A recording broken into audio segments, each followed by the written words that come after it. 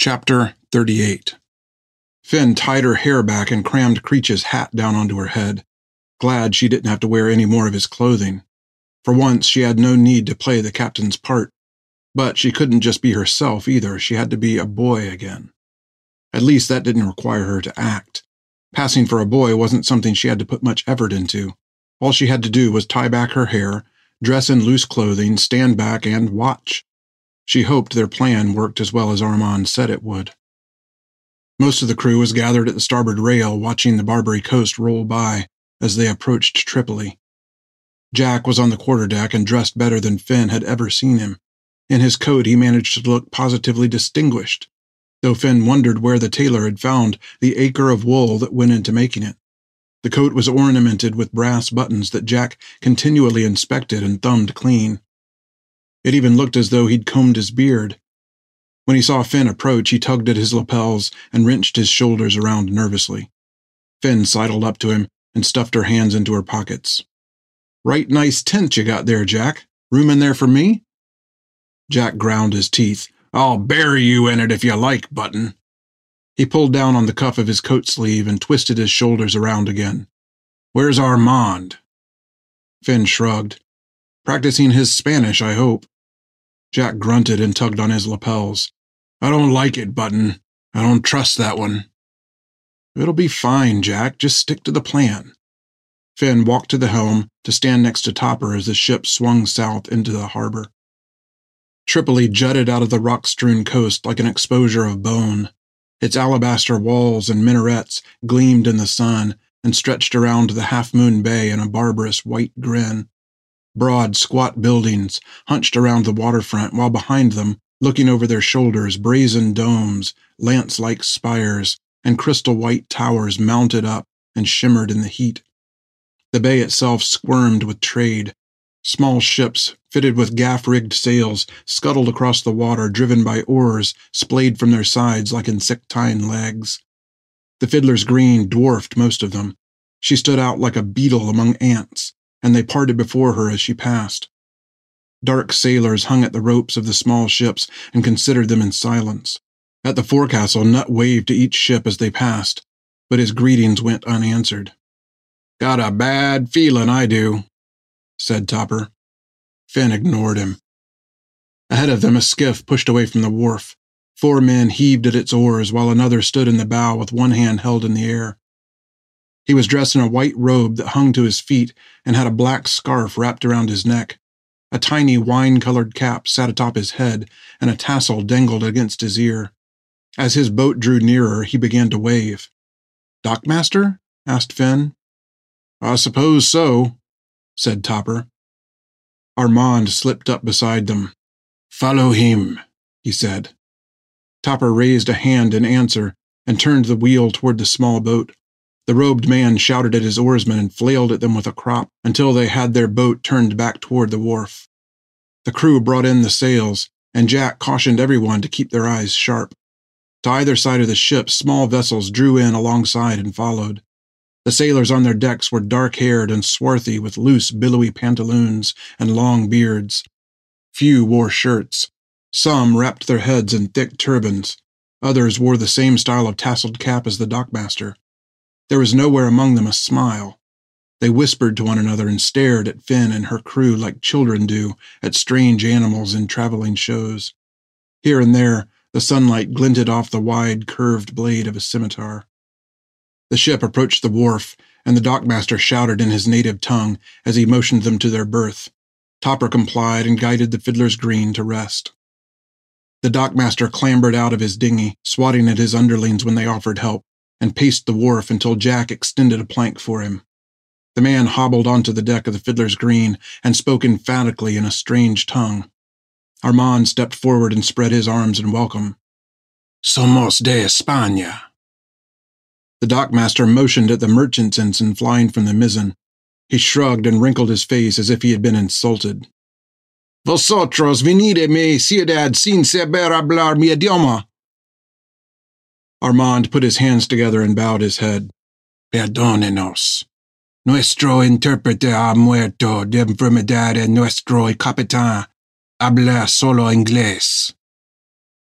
"Un inglés?" The dockmaster sneered and spat on the deck. Donde está vuestro capitán? Armand stepped back without lifting his eyes from the deck and swept out one hand to indicate Jack. Nuestro capitán está aquí. Jack stepped forward. The dockmaster studied him briefly, then spoke in English. Only a cur comes to the door to bark. A man speaks in the tongue of his master. Jack bowed. We ask forgiveness. Our translator has gone to God. The dockmaster nodded to himself several times, then pulled a kerchief from the folds of his robe and blew his nose into it. Then he is in better company. He tucked his kerchief back into his robe and continued. The Pasha welcomes the Spanish so long as they bear the proper documents. You are under contract, no doubt? Jack grunted in affirmation. I contracted by Laurencio Escriba Fuente of Valencia. The dockmaster nodded. For what cargo? Salt and linen. Jack answered and handed over a sealed trade contract. The dockmaster snapped the seal and studied it. When he was satisfied, he handed it back to Jack. You have 3 days. Do not linger. The dockmaster pulled a ledger from his robes. He announced fees for docking and scrawled down the ship's name once paid. He departed without thanks or salutation. Well, that went as smooth as can be expected, said Jack. The activity of the waterfront was much like that of any other port city, busy, full of merchants and workmen coming and going, shouting and singing. But where the predominant colors of waterfronts Finn had known were brown hues of filth and disrepair, the chief shades of Tripoli were of white and ochre, and here and there fiery red standing out like violent accents. The buildings shone white as if the sun had burned away their color. Where their mud facades had chipped and worn away, near the corners and foundations, darker stone peeked out and radiated cracks like thin fingers. In a courtyard nearby, an auctioneer mounted a platform lined with men and women. Each had a metal collar fastened about the neck, and a chain ran from collar to collar, linking them together. Another chain linked the shackles at their wrists. Their heads hung forward, weary and resigned. The auctioneer pushed a skinny young woman out to the edge of the platform, and in the crowd, hands went up. The auctioneer pointed and cried out as each new hand rose, but the young woman kept her head bowed and wrapped her arms around her bosom. To the east rose the Pasha's keep, visible to Finn above the waterfront storehouses and smaller buildings. It was a castle in the oldest and most stalwart sense, an edifice of stone erected high and foreboding with the singular purpose of defense.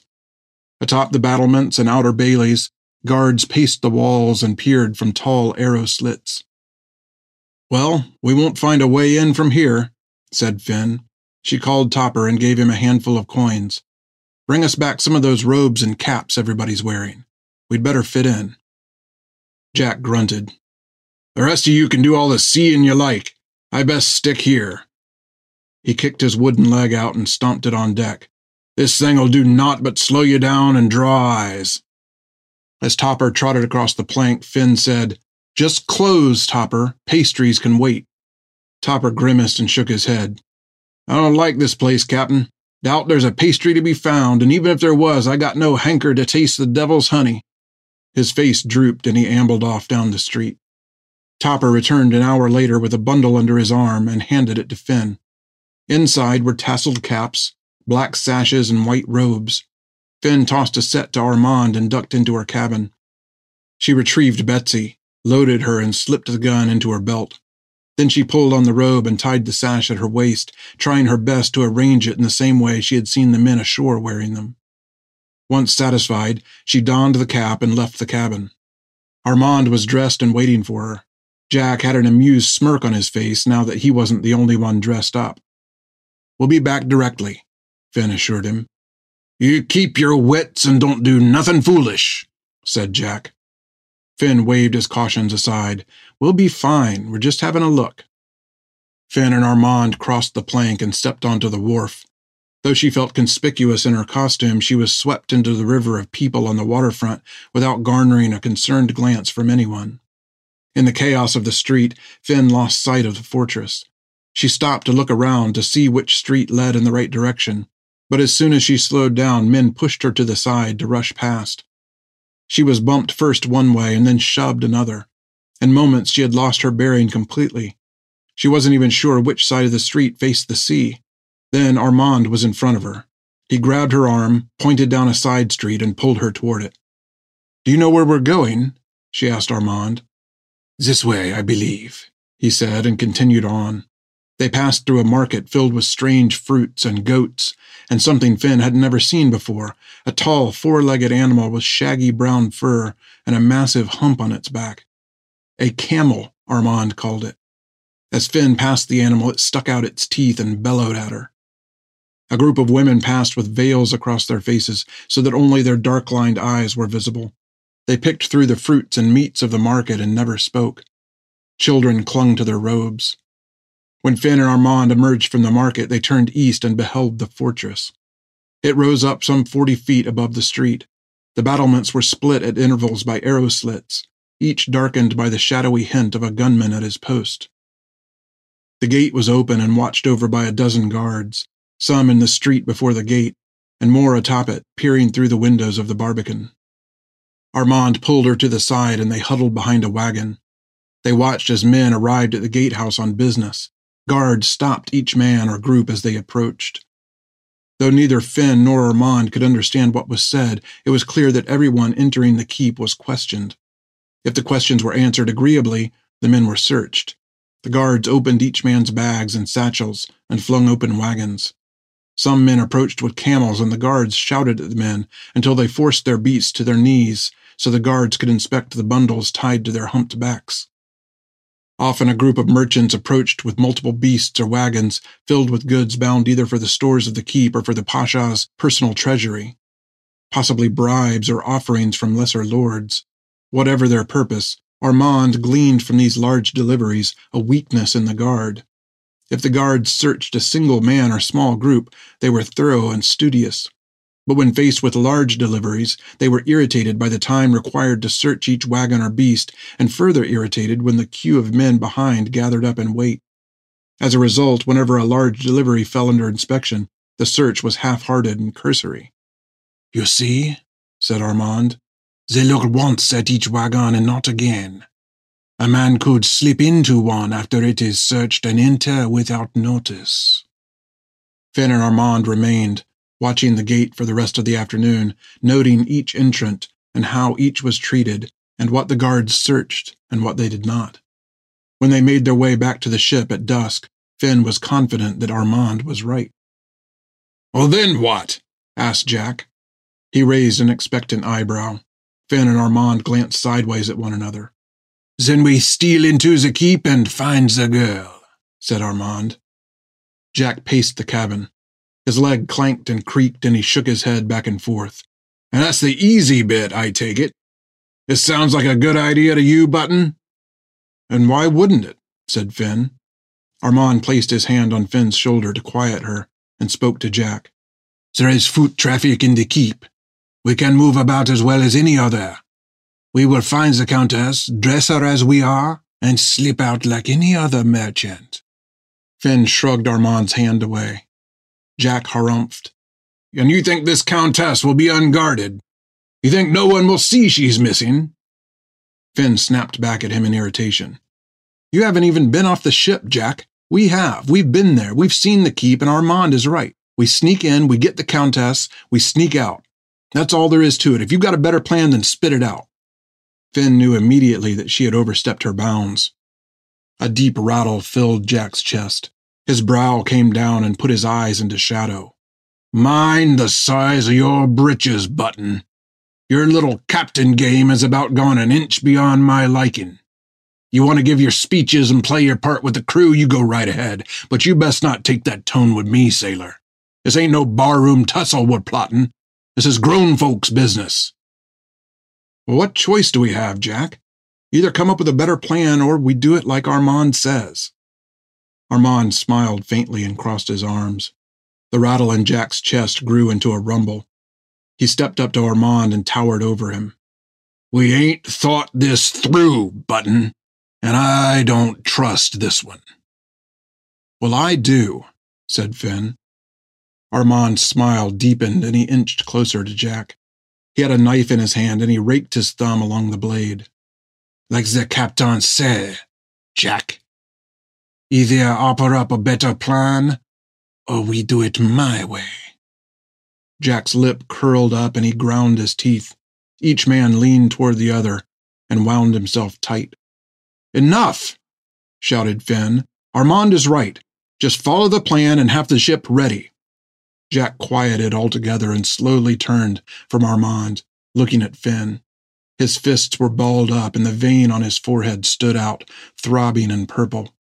Finn gulped and took a step backward. Then, without another word, Jack pushed Armand out of the way and stomped out of the cabin.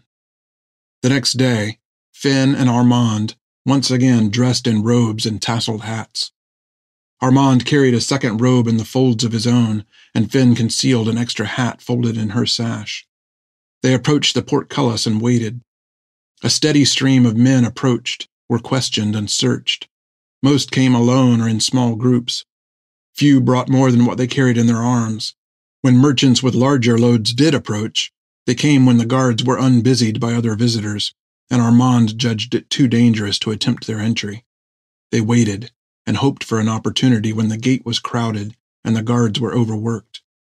Twice Armand felt they had lingered too long and were in danger of suspicion, so they sauntered back down the street to meander through the market for a while. When they left the Fiddler's Green, Jack hadn't said a word. He ignored them and went about preparing the ship for sea. He'd given Nut a bell and sent him aloft with orders to set it ringing as soon as he saw Finn and Armand coming back with the Countess. Finn imagined Nut perched all morning on the mainmast, with the bell in one hand and the clapper in the other, his eyes peeled wide and aimed down the street. She hoped he didn't fall asleep waiting for them. Armand nudged her. Opportunité, chérie. A caravan of 4 wagons and several camels clogged the gate, and a long line of single merchants crowded behind it. The guards were in an uproar trying to maintain order. Armand fell into the line at the rear and Finn followed. Her stomach fluttered wildly.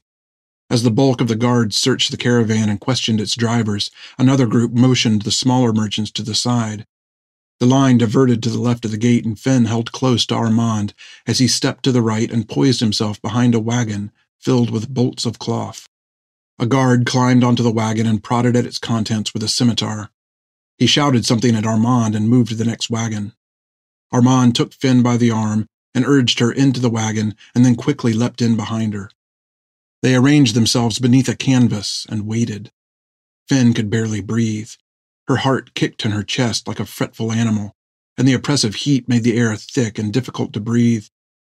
Armand clamped his hands down upon her and held her firmly in his grip. Finn told herself that once the wagon was in motion, they'd be safe. But when the wagon lurched forward, she found the opposite was the case. They had passed the point of no return. Finn broke into a shiver. Jack was right. This was madness. Armand's arms tightened around her. Take ease, chérie. We are within. How long should we wait? She whispered. Armand kept silent. The wagon moved along in fits and jerks. Around them, Finn heard footsteps and voices.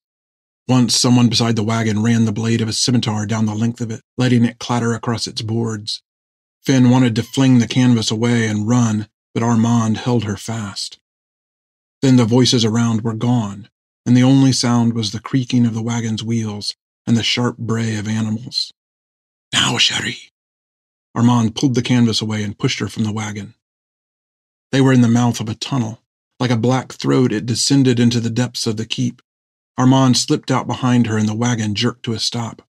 The driver turned and stared at them in contemplation, and then he began to yell. His cries echoed off the walls of the tunnel and ended in an abrupt gasp as Armand silenced him with a knife. Armand swore and rushed to the head of the tunnel. He pressed his body to the wall and peered around the corner into the courtyard. He snapped his head back and swore again. Atop the wall, a guard stepped from behind a stone battlement and peered down at the wagon driver lying dead on the ground. The guard pointed and shouted, then ran off. A moment later, an alarm bell pealed through the keep. Men were coming, a lot of men. Armand said something, but it was lost in the echo of rushing feet and clattering buckles. The noise rattled through the air and bounced off the flat stone of the keep. Sound seemed to come from every direction at once.